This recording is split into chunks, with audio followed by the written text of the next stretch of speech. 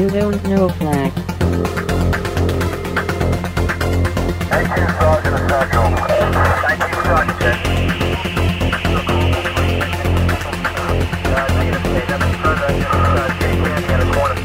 You don't know Flack. Welcome to You Don't Know Flack, a podcast full of stories about retro gaming, retro computing, video games, arcade games, and technology from a guy who was there and still is.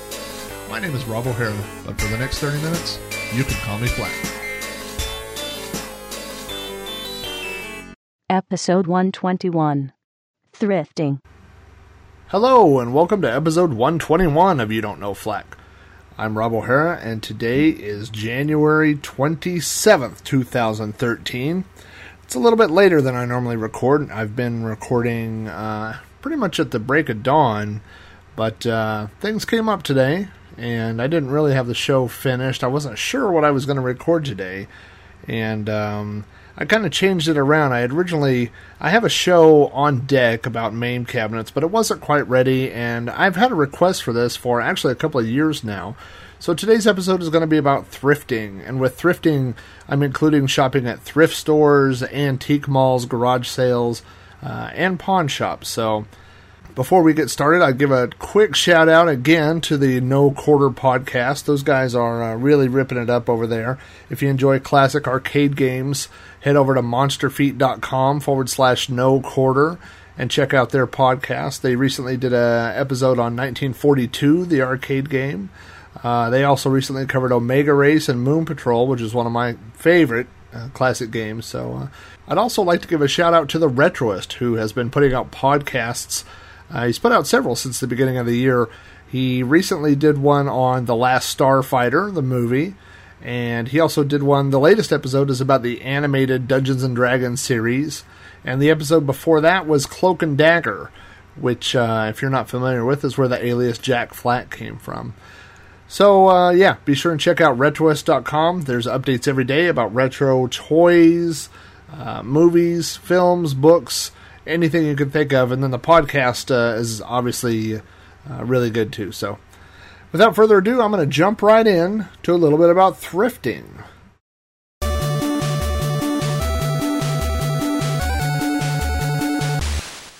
I grew up basically in the 1980s. I was 6 years old in the year 1980, and I was 16 at the end of the 80s. So, I don't really know why. I don't know that any of us know why we enjoy the things we do, those of us that enjoy retro things, but I do. I enjoy buying things that I had when I was a kid, or even things that I didn't own when I was a kid but would have liked to have. And unfortunately, you can't get a lot of those things at normal stores. You can't go to Walmart and buy vintage Star Wars figures. You can't go to Radio Shack and buy anything computer related anymore, really, but you certainly can't buy, blank floppy disks or old computer equipment. So to get a lot of those things, you have to go to unique places.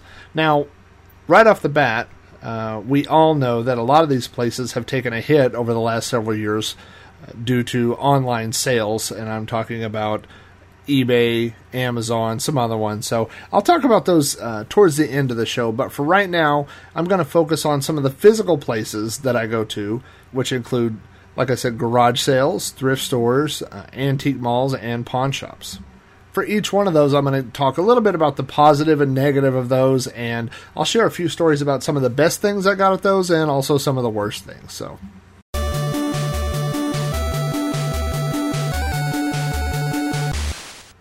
the first one I'll talk about are garage sales. Now, we all know what garage sales are. It's when people list an ad and they take the things out of the extra things, I guess, out of their house and take them out to their garage or driveway and sell them.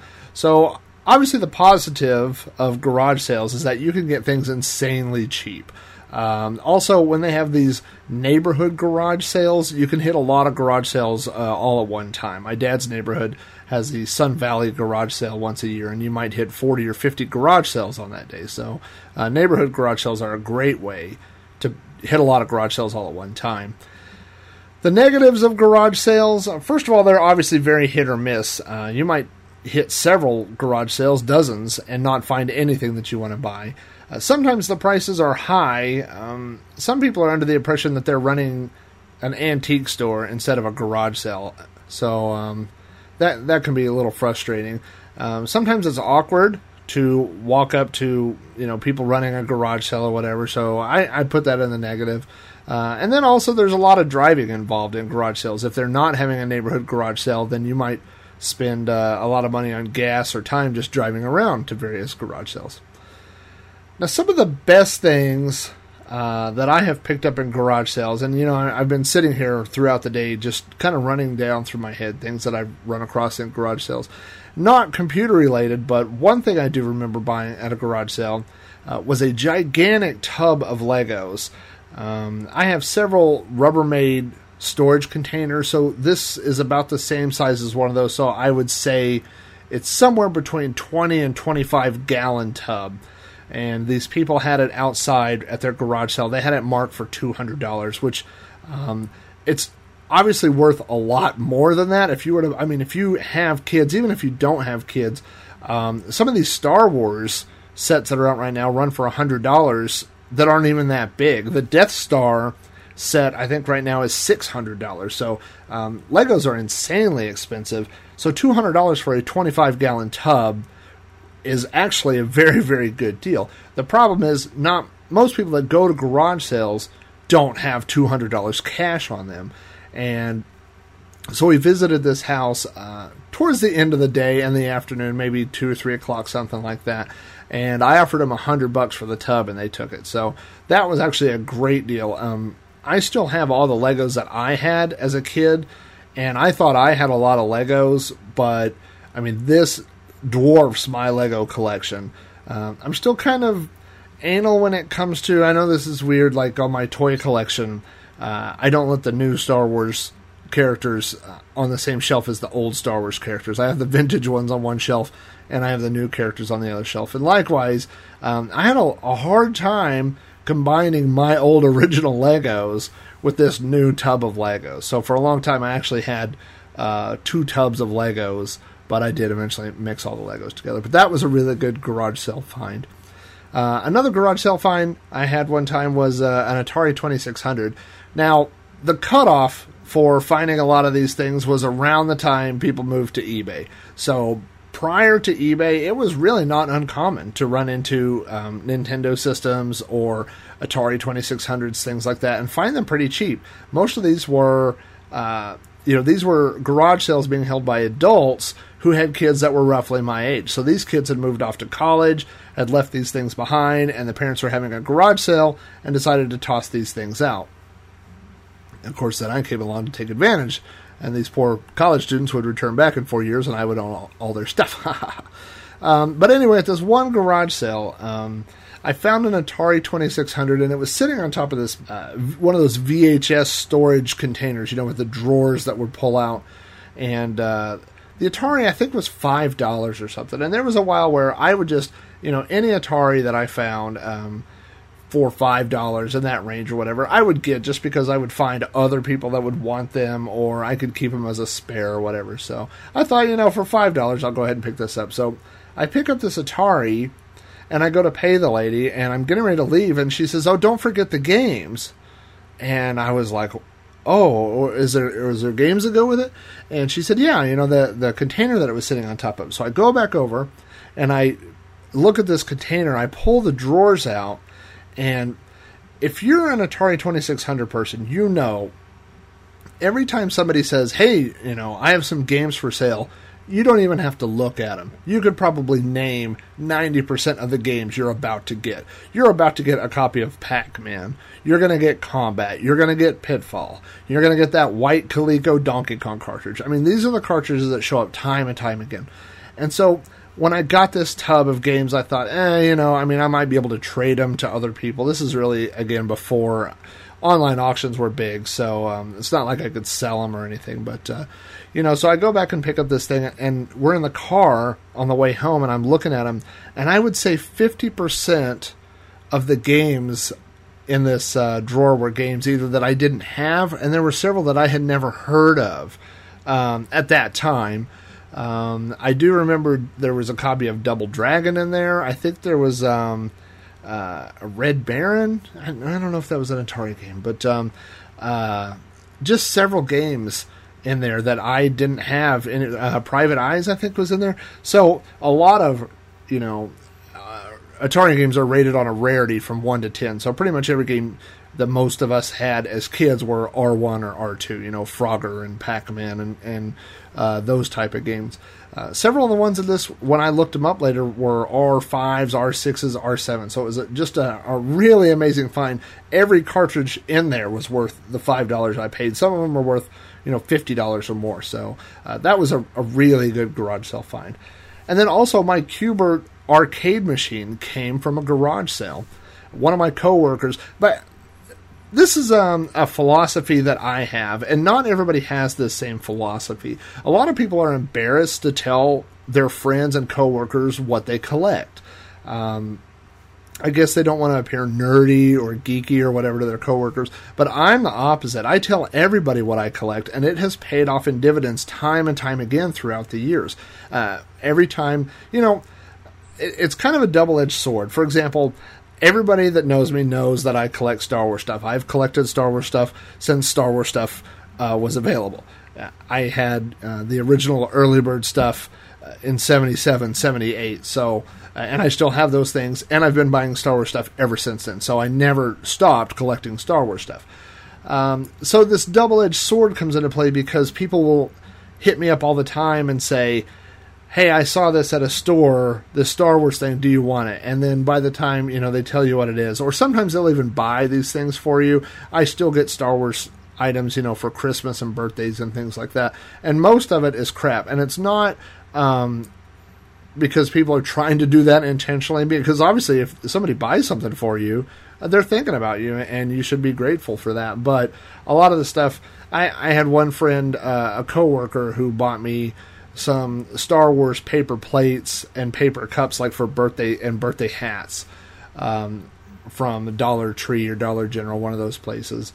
And so on the one hand, you want to say, well, that's nice, they're thinking of me, but also on the other hand, I'm not planning on having a 5-year-old birthday party anytime soon with Star Wars paper plates. So you say thanks and you take those things, but a lot of the stuff that comes in, you just kind of pass along or get rid of over the years. So anyway, the point of that is that I do tell people what I collect, and I tell people I collect video games and old computer things, and it just pays off. It's like having 100 pairs of eyes or 1,000 pairs of eyes instead of just one pair looking for all these things. So a coworker of mine one time was driving home and called me on his cell phone, and he said, hey, do you still collect those video games? And I'm thinking, well, yeah, I collect video games. I have Atari games, I have Nintendo games, PC games. Of course I collect video games. And he says, well, do you have Qbert? And I said, well, what for what system? I'm thinking, well, there's Qbert for the Atari, for the Commodore, what? And he says, no, the arcade game, the big one. And I was like, well, no, I don't have one. And he says, well, I just drove into my neighborhood on the way home, and there's a Qbert machine for sale for $100. And then I paused for a minute, and I said, do you have $100? And he said, yeah. And I said, pay for it. I'm on my way. And he gave me the address. So I hung up, and I immediately went and told my boss, I have an emergency, I have to go. And he says, oh, well, what kind of emergency? And I said, there's a Qbert machine for sale for $100. I've got to get to this thing right now. And fortunately, I drove my pickup to work that day, so I jumped in the pickup, drove across town, and sure enough, there was this Qbert machine, and it was one of the nicest Qbert machines I've ever seen. The side art was perfect. The machine worked perfectly. The only problem with that machine was that the monitor was a little cloudy, so everything was just a little bit out of focus. And but well worth the $100, worth 5, 6, 7 times that. So I paid my friend, we loaded the machine up, and I brought it home. And the funny thing about that machine is, I played that Qbert machine for 5 years with that blurry monitor, and I fiddled with the controls. I tried to adjust the focus. I tried all these different things, and nothing. I never could get it quite in focus. And one day, I had to work on the machine, so I opened up the machine and I needed to get to the monitor. So I flipped the control panel forward and removed the glass that covered the monitor. And when I did that, I noticed that the monitor looked beautiful. It looked absolutely beautiful. And so as I touched this glass, I realized on the inside of it was almost like a smoky layer or something. I don't know what was on there. It looked like maybe somebody used a cleaner and didn't wipe it off or whatever, but after I cleaned the glass, the monitor looked perfect. So I had spent 5 years adjusting this monitor, and it turned out that there was stuff on the inside of the glass. So there you go. But yeah, for $100 is one of the cheapest working machines I bought and one of the best ones. So that was definitely a great garage sale find. I really couldn't come up with any bad garage sale finds. Usually what I would say would be bad is that when you don't find anything. And that happens quite a lot with garage sales, and especially as time goes on. I mean, Atari, just talking because we've been talking about Atari 2600s, came out in the late 70s and were popular in the early 80s. So by the early 90s, most of those things, when people got rid of them, that's when they got rid of them. So you don't really see them as much now, things like that. So it's definitely hit or miss when it comes to garage sales. Now, another place that I like to shop at are thrift stores. And the positive thing about thrift stores is that things are marked cheap. You can find really great deals at thrift stores. The negatives, the first negative that I think about thrift stores is that you have to go all the time, and you have to go to the same ones over and over. It becomes very repetitive and almost disheartening. It's addictive at first, and then it just almost becomes depressing because, especially once you go to a thrift store and find something, because then you know that those things are out there. And then you go the next time and you don't find anything. And then you go the next time and you don't find anything. And then you go, and maybe you're going once a week. I used to go to thrift stores. There were several thrift stores. I could do I had this little path that I would go through, and I could hit about 2 or 3 thrift stores during my lunch hour. And so I would go once or twice a week to visit these thrift stores. And like I said, it's terrible when you find something the first time and then you don't find anything the next 100 times. And that's just kind of how thrift stores work. It's all about luck and the coincidence of you being at the right place at the right time. I have known people who became friends with people that worked at thrift stores who would set things aside for them. I don't think you're supposed to do that, but I know that happens. And we'll talk a little bit about why there aren't as many great finds at thrift stores as there used to be later on in the program. The other negative that I would say about thrift stores is that a lot of the things are dirty. I don't think they go through the same type of cleaning that people do when they have a garage sale maybe, or like that you'll find at antique malls. So thrift stores have kind of a unique smell. There's almost like a layer of dust on everything or whatever. And so anything that I buy at a thrift store, I used to actually have a kind of a staging area in the garage. So things would go out of the car into that staging area, and then I would clean everything before it came into the house. So some of the best things that I found at thrift stores throughout the years, in the early 90s to the mid 90s, right before, again, they all have this in common, right before we start to see eBay sales and things like that. You could find retro computers and computer parts for almost nothing. The Apple II that I use today, it's sitting right here next to me. It's hooked up to a monitor.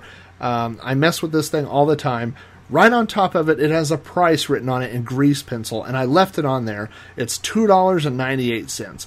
There was a thrift store down the street from me that was putting out Apple II computers for less than $5. It's not, when you're a retro collector slash, I don't want to say hoarder, because that television show has given us a horrible, horrible name. But I'm like a good guy hoarder. I save things from the trash and then I find new homes for them.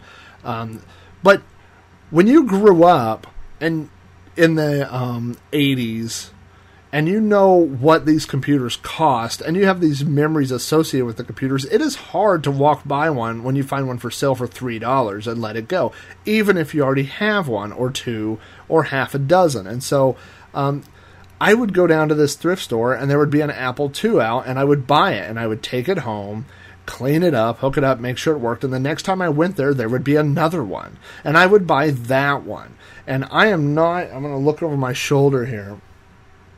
I have a stack of 6 Apple II computers sitting right here. Now, the problem with a lot of these is that from these 6, I was able to make like 2 working ones. A lot of them were missing keys. A lot of them are missing boards out. Now, one of them is a Bell & Howell Apple II, which if you're not familiar with that, Apple teamed up with Bell & Howell, and they made a special edition of Apple II computers, which were only given to schools. And they are the case, instead of being the normal beige color, is a very, very dark gray, and the keys are black.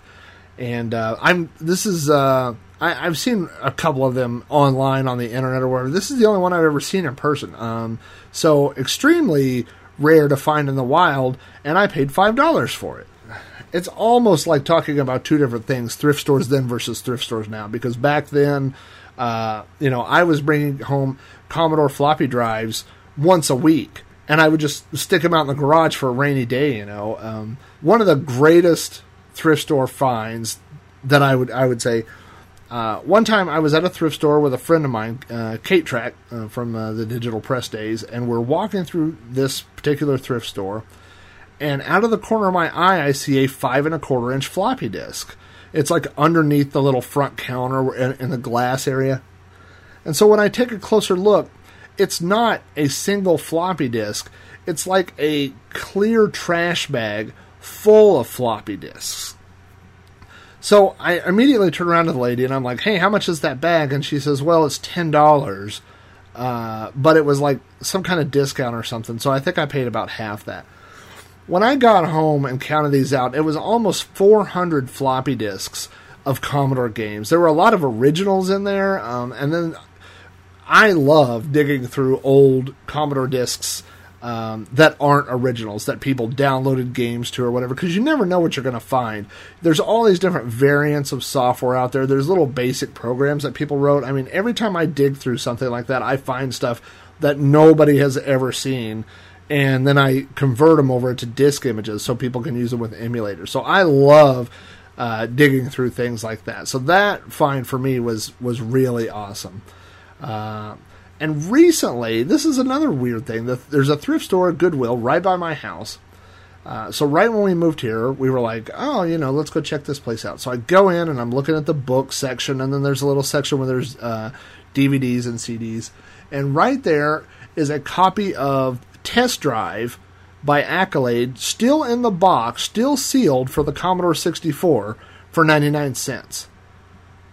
I have no idea what this thing is. I mean, it's completely out of place. There's no other Commodore stuff around. There's no other Commodore games, old computer stuff, nothing like that. It's just this one game sitting there by itself. So I buy it, of course, and I bring it home and I put it on the shelf and I look at it and all this. I don't need to open it because I have copies of Test Drive for the Commodore. But I thought, how neat is that, So we go back the next week and I'm looking at my shelf here. There was a copy of Grand Prix Circuit from Accolade, shrink-wrapped for the Commodore 64 in the exact same place that the other game had been. So it was like, I almost felt like they had put one out to see if it would sell, and then, when it did, they put the other one out. So I bought that one, And I'm like, well, that's weird. Like, why wouldn't they have put both of them out? Or maybe they got separated or something, But then, of course, now I have to search the entire store, right? I'm, like, looking all around for Commodore stuff. I look in the cable section to see if there's any Commodore serial cables in there. I look in where they have the joysticks, I'm looking everywhere around for Commodore stuff, and there's nothing. I've turned the whole store upside down. So I go back the next week, and there's a copy of Hardball for the Commodore from Accolade in the box, shrink-wrapped. This is 3 weeks in a row, 3 Commodore box games, all from Accolade, all unopened, that I paid 99 cents for, So then I asked, when I'm checking out, I'm like, do you know if they have any more? They said, no, we don't have stuff in the back. I mean, when stuff comes in, we clean it up, we put it out, Okay, so that happened basically, November of 2011. I've been searching that place once a week, every week since then. I've never found any other games there, ever. And so that's what draws you into that almost obsessive kind of madness world of thrift stores, where you find these things and they hook you, especially a particular location, and then you start going there over and over and nothing else ever comes. So I keep going. I know someday when I go there, that fourth Accolade game will be there waiting for me, but so far it hasn't been. But I'm going to keep trying. So some of the worst experiences I've had with thrift stores, and I jotted a couple down. And first of all, this is a general thing, but one thing that I do hate about thrift stores, and this should really be listed in the negatives, but one thing that I really hate is that, I guess as a way to maximize the profits that they make, they separate items out when they come in, and what that means is they pull all the cables off of items or the power supplies, and they separate them from the items. So, like, I used to find these Commodore disk drives, but they wouldn't have any cables. Then I would go over to the cable area and find the serial cable that goes with it, and the serial cable would be marked for 99 cents, which is totally worth it, but it's the fact that these things get separated. So a lot of times if you'll find something that needs a power supply, it may not have it, then you have to go over to the power supply area and dig around and try to find it. So especially for old computers and things like that, it's really a pain because the items may have proprietary power cables, things like that, and if you can't find it, it's kind of worthless at that point. So but that's something to keep in mind. So two of the things, one along those same lines, is when I first, this was probably 2006, I guess, and I was really wanting to get serious into podcasting, and I had a mixing board that I had purchased years ago for an audio project, a 24-channel Mackie mixing board, which I still have out in the garage, but it was way overkill for wanting to do a podcast. Really, what I needed for a podcast was a couple of channels, mostly to run, I had some XLR microphones I needed to run into a mixing board to get power, but it was a good idea. I like twiddling with the knobs and adjusting the faders and things like that, so I thought that would be a cool thing. So I go to this thrift store, and there is a Mackie Behringer. A Behringer mixing board, and it's like a 6-channel mixing board, and it was, I think, $65 or something. I knew it sounded high, but it looked like it was in brand new condition, and so I decided to take a gamble on it, and the lady said, as I'm ringing out, she says, now there's no refunds on the electronics. You need to test it out. Well, how am I going to test it out? I don't have a microphone or anything, so I know that I'm taking a gamble with it. But I said okay. So I get it home and I pull it out. Oh, and as I'm leaving, she says you might want to see if there's a power supply or something. But in my head, I'm thinking, I literally have a milk crate full of power supplies out in my garage. I mean, doesn't everybody? Anybody that's been in computers or into technology for the past 10, 20, 30 years, whatever, I have this snake's nest of cables of power supplies, these giant, ugly wall warts with different voltages and everything's listed on the back, so in different sizes. So if you ever get something that needs a power supply, now it's another 10 minutes out in the garage of randomly plugging in power supplies to try to get something to work. So in the back of my mind, I was thinking, if it doesn't have the power supply, I'm okay, I'll get home and I'll find a power supply that works for it. So I get home and I open this thing up, and the port for a power supply is like the size of a quarter. And it has this weird pinout, and it's not like anything I've ever seen. The first thing I do is go online to see if I can order a replacement one, and I can't. Because basically they phased out this form of power supply to go to a new standard power supply, which makes sense because this thing is really odd looking. I actually went back to the thrift store at one point and looked through all the cables and the power supplies to see if I could find one, that fit it, but I couldn't. And I put this thing on Craigslist and said it didn't have a power supply and tried selling it for a while and couldn't, and I either donated it or threw it away. I mean, I just killed me to do that. And the worst part was, I ended up going to Guitar Center through their, they have a used area where people trade in gear, and I found a 4-channel Behringer mixer. Well, it was almost identical to the one that I bought, and it was $30. And of course, it had a warranty and it had a power supply. So that was one of those, let the buyer beware type of moments. Like, I really should have looked at that a little closer before paying the money and walking home with that. So that was really a bad one for me for thrift stores. One thing that haunts me, one experience, I guess, that haunts me, is I went to this thrift store one time. Actually, it was the same one I talked about where I bought the bag of diskettes. And I have this path that I walk through the store. I walk in, and if you walk straight back, you walk past all the board games, jigsaw puzzles, stuff like that, and then you get to the computer area, and I look at the computer area. And then you walk back up, and there's kind of the toys, and then the video game cartridges and things like that are in a glass cartridge or glass cases up front. So I had walked in, and I'd walked to the back, and I saw a computer monitor that said Commodore on it. Now, if you trade, buy, sell anything with Commodore stuff, Commodore monitors are the hardest thing to come by because they're so big and heavy, nobody wants to ship them. So you end up finding floppy disks or floppy drives. You find the computers itself, and these things are, $10, $20 maybe. But the monitors are always hard to find. And I'm talking actual Commodore brand monitors. So I saw this Commodore monitor, but it didn't look, like a normal Commodore monitor. It really just looked like a PC monitor. And so I looked at the back of it, and sure enough, it just had a PC connection. And I guess it didn't register. I was just like, well, I guess Commodore made PC monitors or something, And at the time, we had all moved to flat panel monitors, so I already had a collection of CRT monitors I couldn't get rid of, and I didn't need another one. So I just, I would buy anything that has the word Commodore on it. This is why this is so unlike me. But I just let it go. I finished my little path through the store and came home. The next morning I wake up, I come up to my little computer room, and when I open the door, I'm staring at my Amiga. And it hits me that was an Amiga monitor. Like, why did that not hit me? I guess I was so focused on a Commodore on the 64 that it never hit me that was an Amiga monitor. And so immediately, I threw on some clothes. My wife's like, what are you doing? What are you doing? I'm like, oh, I got to go back to the thrift store. I go up to the thrift store, and that frickin' monitor is gone. And I'm like, I was there almost at close the night before. I was there after work.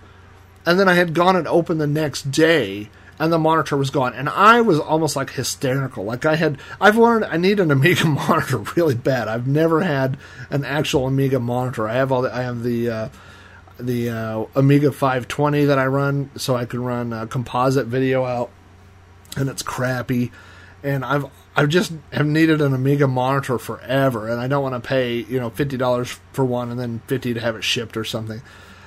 So it was like that was my opportunity to buy one for $5, and I go back and it's gone. And how do you miss a monitor? I look at where the monitors are and it's not there. And I actually got a guy, and I was like, hey, do you have more stuff in the back? And he says, no, and I'm like, there was this thing here. He says, hey, if it's not here, it got sold. And I was just pleading with him. I was like, can you please go look at the back? And he says, it's not. And I said, just for me, please. And he said, okay. And he looked and he said, no, it's not there. So somehow somebody bought this monitor in like the 1 hour, that they were open past when I was there. And I still kick myself thinking about that I could have had that Amiga monitor for almost nothing. But,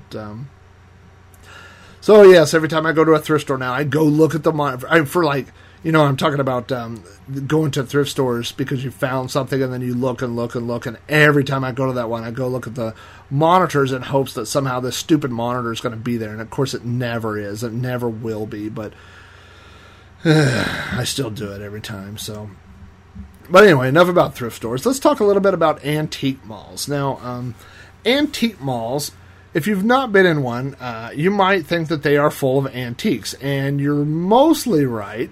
Antique malls are these little stores where people rent booths out, and they set up, each booth is like a little store, like a little tiny, cubicle where people sell their old crap. And I would say most of the antique malls I go to, I'm not interested in 90% of what's there. So I'll go in and there's glassware, there'll be a whole booth on glassware, and then there's a booth on old ladies' hats. and, photographs, and just crap that you could not care less about. But several of these thrift stores have little retro-type booths. And so, anyway, the positive of antique malls, number one, I think things there are cleaner than thrift stores, because it's like little stores, so people, clean the things that they're going to take up there and sell. And also, when you find a booth that has things that you like, it may be a lot of things you like all in one little area. So that's really good. The negative, like I said, there's really a high antique crap to stuff I like ratio, for lack of a better word.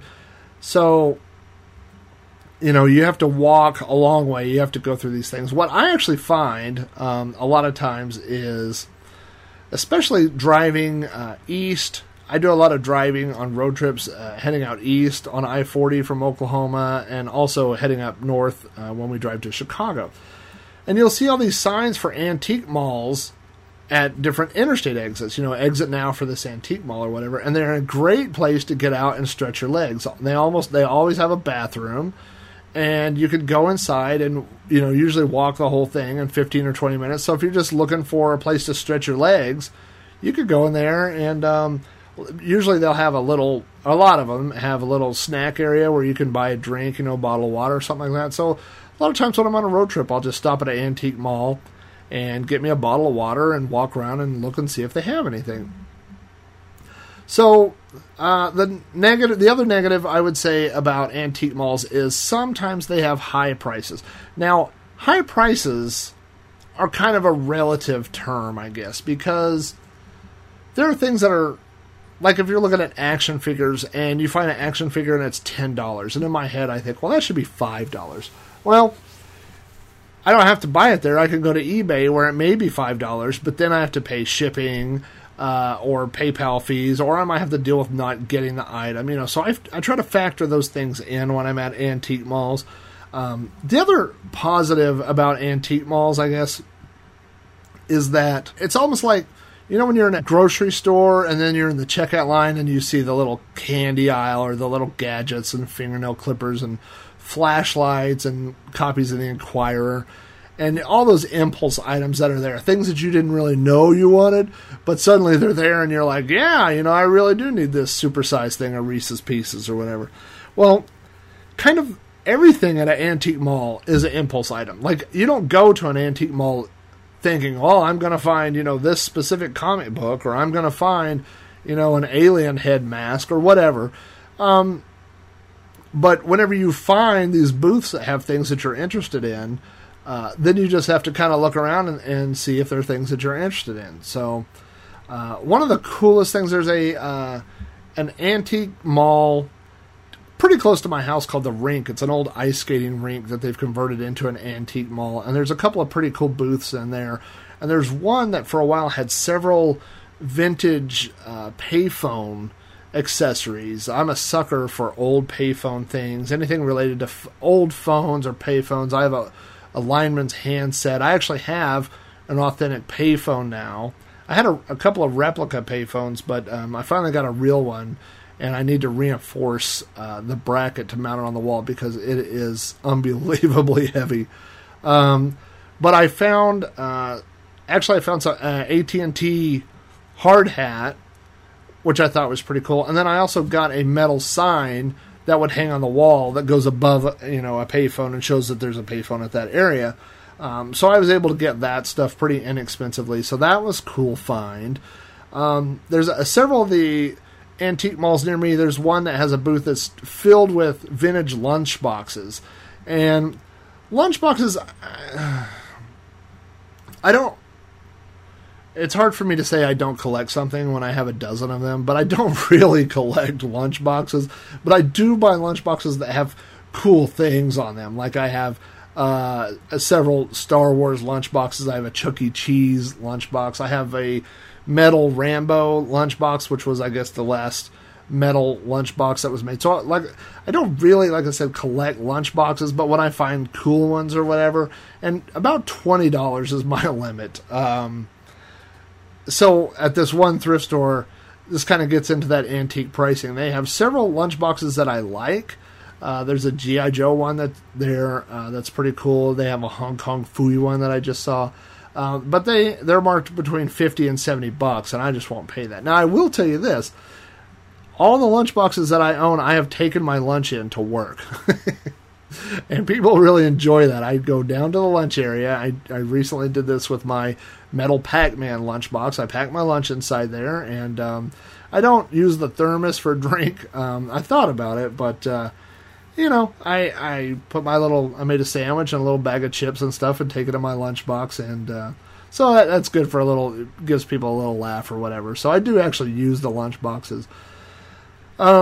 Now, here's a weird find that I recently found at an antique mall. I found this little booth. This was actually when I was on a road trip, one of those ones I was talking about, somewhere in the middle of Tennessee, and I'd pulled off on this antique mall just to stretch my legs, and in the back I find this area that's full of 80s memorabilia type stuff, and there are these black or little plastic cases that says trading cards on it. And the first one I pick up, it says complete set of ALF trading cards. Now, I will tell you on so many levels. Number one, I would not call myself a huge fan of ALF. I mean, I was a fan of the 80s, and I know the show, but, it's not like something I ran home to watch every day. I wasn't a big ALF fan. I didn't have an ALF t-shirt or anything like that. Number two, I don't really collect sports cards. I mean, I have Star Wars cards from back in the day, and I did buy, actually, at that same thrift store, I found an entire case of Ghostbusters 2 chewing gum, or, cards that had gum in the packs. So it's another thing I don't collect, but somehow I have a lot of. So anyway, yeah, there's really no part of me that ever went into that store thinking, gosh, I hope they have a complete set of ALF trading cards. But I'm sitting here right now as I talk, and I'm holding it in my hand. So it turns out for $5, I will buy almost anything. So, yeah, like I said, antique malls are definitely hit or miss. There could be another negative. I didn't really think about this, but another negative about antique malls is a lot of times you'll see very, very slow turnover.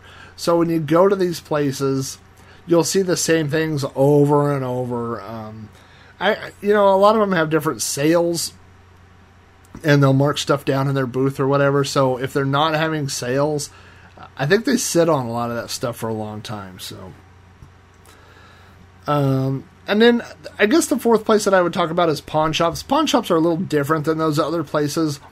A positive I would say about pawn shops is they are a stationary target, if you will. I mean, the pawn shop doesn't move. It's always there. It's always open.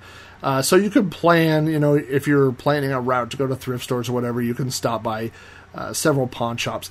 They have a lot of media. By that, I mean video games, DVDs, CDs, things like that. The negative, I think a lot of it is stolen. So, if you have moral issues with that, you might not want to go to pawn shops.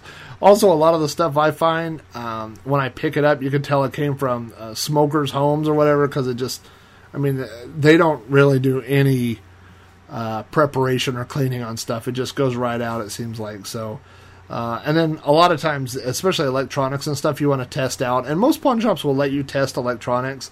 And most of the pawn shops I go to have a receipt where you can bring things back if something doesn't work or whatever.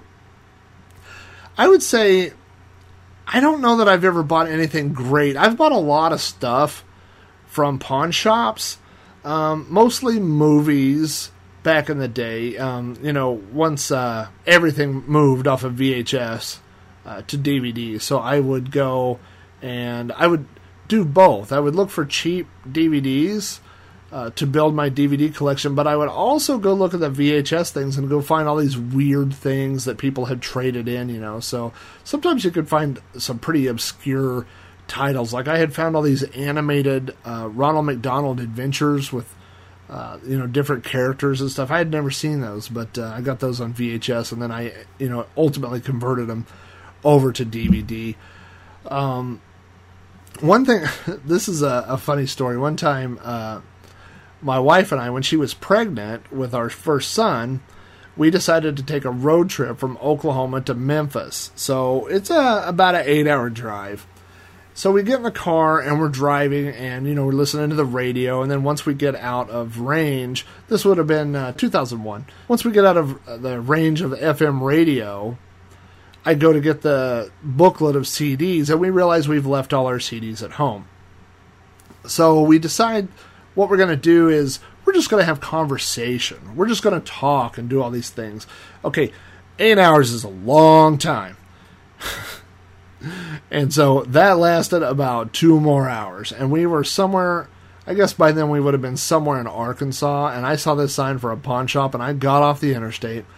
And they had a section where I want to say CDs were like $5 each. But then it was 3 for $10 and then something, I don't remember. But I remember you could get 10 CDs for $20. So I picked out 5 CDs, and my wife picked out 5 CDs. And actually, one of the CDs I bought was Pearl Jam 10, which I knew I had a copy of at home, and I didn't care. I just needed some music to listen to. I was tired of talking. So I don't get tired of talking on the podcast, but I was tired of talking in that car.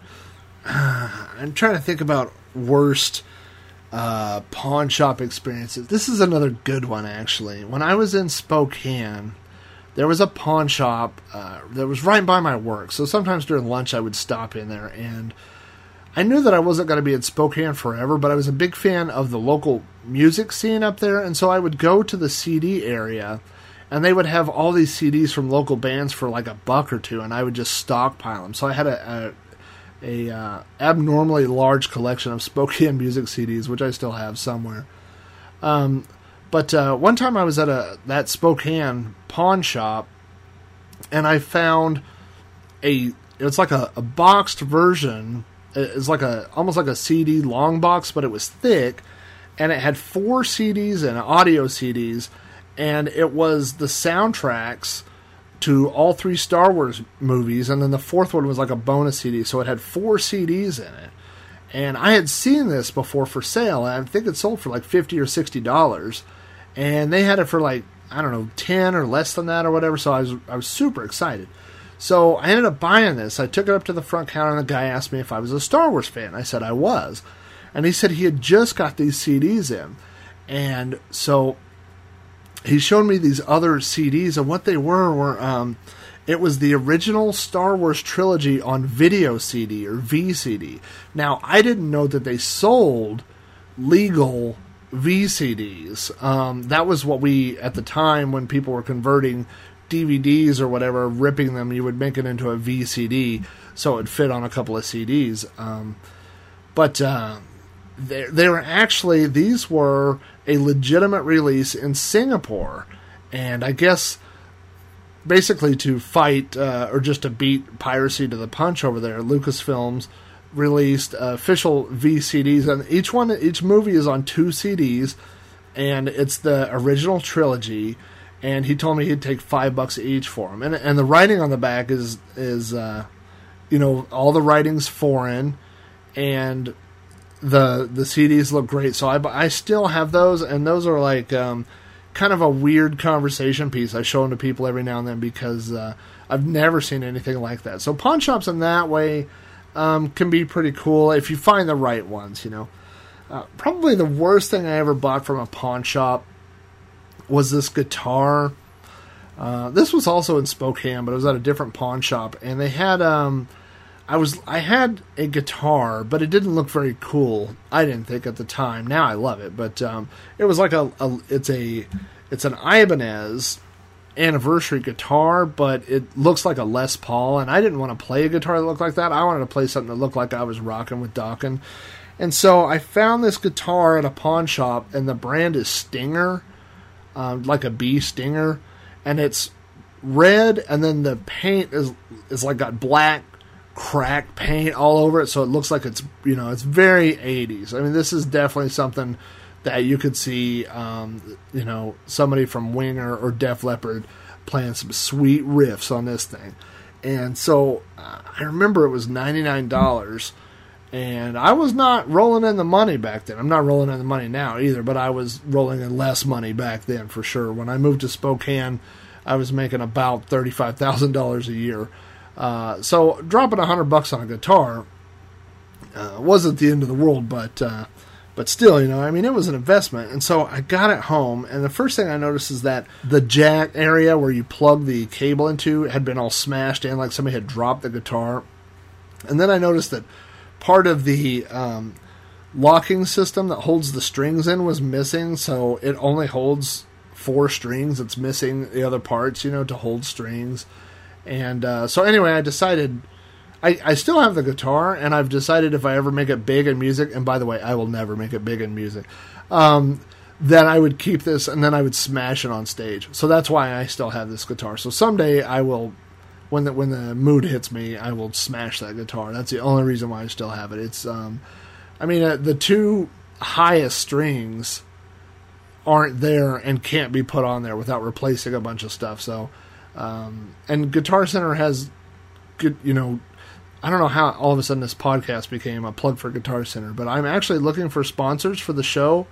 And there's a link on the website right now where you can sponsor a show for $10, or you can sponsor an entire year's worth of shows for $100. And so I'm going to proactively count this as a plug for Guitar Center and send them a bill for this episode of You Don't Know Flack. But anyway, you could get a decent guitar at Guitar Center for $100 right now. So, and then there's no reason I'm putting any more money into this stupid Stinger guitar. So, there you go. So anyway, what's happened to a lot of these places? Well, I already mentioned eBay. And eBay breaks up this entire ecosystem of, especially garage sales, because here's the problem. All these things, like a garage sale, people want to sell their things at a garage sale, and so they have an old Atari, and let's say they have an old Atari game or whatever, and they're going to put $5 on it. Well, then they go look on eBay, and people have buy it now for this Atari, and it's $100. Well, now they're not going to sell it for $5, are they? No.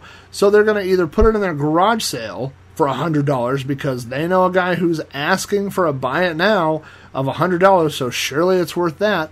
Or they're going to not put it in the garage sale at all, and they just put it on eBay. So either way, you don't get to see the item anymore.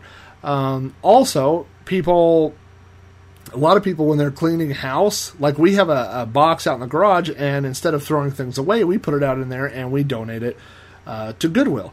Well, now a lot of people don't do that. If they're going to throw it away to Goodwill, or they're just going to give it away, well, hey, we could put it on eBay or whatever and make some money. So now the only saving grace for a long time for eBay is that there were giant things that people didn't want to mess with shipping. For example, that Q*bert cabinet. When I went to buy that Q*bert cabinet, the guy mentioned that he was thinking about not selling it and thought about putting it on eBay instead. And so I started playing this little thing that I used to do with people. I just started asking questions. I would say, like, yeah, you could probably get some money for that on eBay. How do you ship something like that? I wouldn't even know how to do that. God, I bet that would be a lot of money to ship something. How do you, And so I would just plant these little ideas. Like, I didn't try to talk them out of it, but I would just plant these little ideas. And then eventually they would say, yeah, that's a good point. I guess I'll just sell it to you. So eBay had that one thing where if it was a giant monitor or arcade game or something, well, they didn't necessarily want to sell it on eBay because they didn't want to ship it. Well, then came Craigslist. And Craigslist is just an online crappy garage sale website. Now, don't get me wrong. I like Craigslist, and I've sold quite a bit of things on Craigslist. I've actually sold and bought cars. I've sold 2 different motorcycles. I bought the same motorcycles on Craigslist. So I'm buy and sell on Craigslist, but the issue with Craigslist is the same thing as people don't want to donate stuff, because why would you throw something away when you could just list it on Craigslist for a couple weeks, and if nobody buys it, then you donate it. Or if it's something you don't want to ship on eBay, well, we'll just put it on Craigslist. So Craigslist has definitely taken a bite out of the garage sales, antique malls, all those different types of things. Now, another thing that has come up in the last few years is several thrift stores have launched their own auction sites. One is shopgoodwill.com. So if you go to shopgoodwill.com, it is an online auction site for Goodwill. And if you go there and look, now this is an interesting point, because I was just saying the other day, I haven't seen an Atari 2600 in my local Goodwill in at least 5 years, maybe more. So if you go to shopgoodwill.com and type in Atari 2600, guess what? There are dozens of them. And so what these Goodwills are doing to make the maximum amount of money, and I'm not blaming them for wanting to do that, but what they do is when you donate something like that, it doesn't make it out to the show floor. It gets set aside and it gets auctioned online. I just randomly typed in Star Wars figures on shopgoodwill.com, and there are massive collections of Star Wars things that I would have loved to have found in my local Goodwill, but instead they're online on this auction site. So that's good for them. They're making money off of it, and they're doing, so they're raising more money, and that's, like I said, that's good for Goodwill. That's bad for people like me who like to go to Goodwill and are hoping to find things. So there's another website that has come up, and it's the same along those same lines. Is now the public school system has an auction site. So whereas they used to donate things like desks and chairs and things like that to Goodwill, now they get auctioned off. All the old school computers get auctioned off. The AV equipment you'll see on there. So it's not going to Goodwill anymore. They're just, selling it and keeping the money inside the school system. So again, great deal for school systems, bad deal for people like me who used to go to thrift stores and find these things. Well, that's about all I can say about thrifting. If you're interested in doing these types of sales in your area, there are several apps. I have a couple of apps on my iPhone. One's called Around Me, and you could go there and just do different categories, look for thrift stores, antique malls, and it'll tell you places like that are near you. There's also lots of Craigslist. There's official Craigslist apps and lots of unofficial ones, but you could get on there and search Craigslist for garage sale. You could even go to the garage sale category and then search for certain things like Star Wars or computer or things like that, and try to find stuff like that. But that's pretty much it. If you want to start thrifting, that's what you got to do. Get outside of the house. Go out Saturday morning or on your lunch break during the week or something like that, and find some of these places and go out and see what treasure you can find. Well, that brings us to the end of another episode of You Don't Know Flack. I hope you enjoyed these stories about thrifting. If you want to get a hold of me, I would love to have your feedback. If you'd like to send comments, feedback, suggestions, critiques, anything like that, you can email me directly at podcast@robohara.com.